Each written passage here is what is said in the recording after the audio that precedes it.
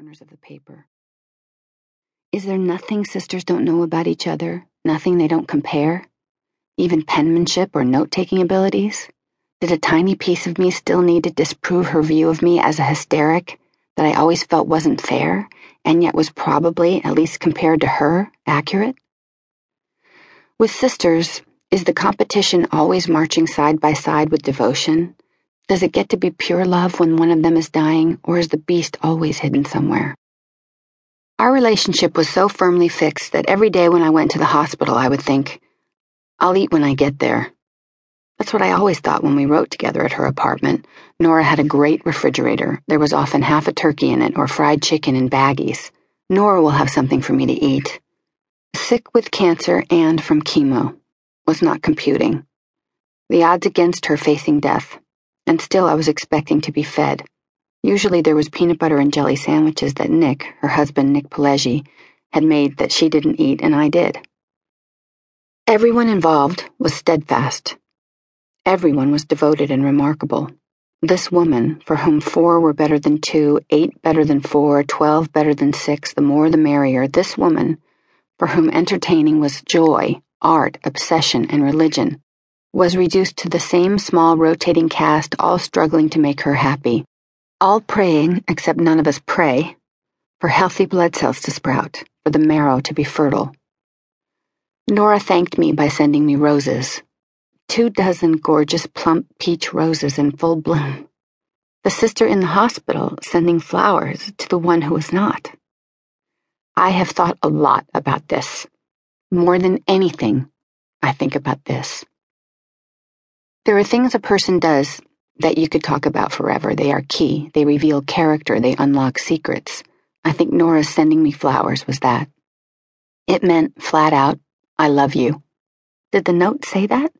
I'm not sure. I think it was simply love Nora. It could have been XX Nora. My blanks in memory even include important emotional things like that. It also meant thank you, obviously. She was grateful for my presence, although gratitude was... Well, my presence wasn't anything I needed to be thanked for. It was hard to be away from her. Leaving felt like abandonment. It felt obscene that I could leave that place and she could not.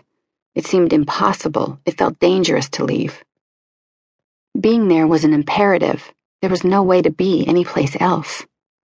Nora's sending me roses. Not only painfully sweet, but how difficult it must have been for her to be needing care, to be dependent, vulnerable, a tiny horrible compared to the trap door about to open, but still not a place she was comfortable. Don't misunderstand.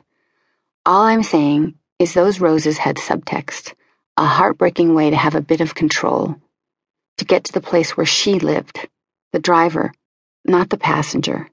Those roses were all that in addition to being a gift of love. Nora was brilliant at giving.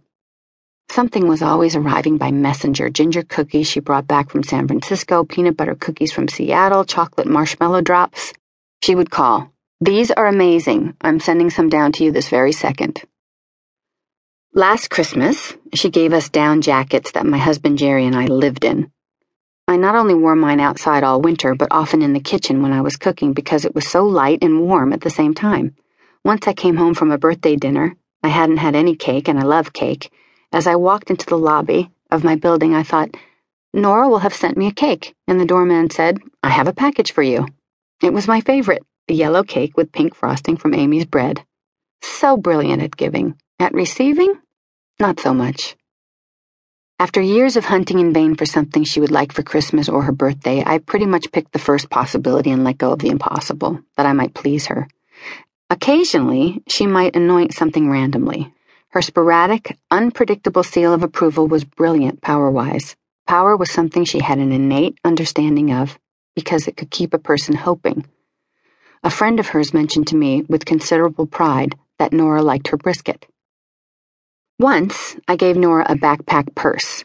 A week later, I went to the store and bought one for myself. I was pretty sure that the purse I purchased was the very one I'd given her, that she'd brought back.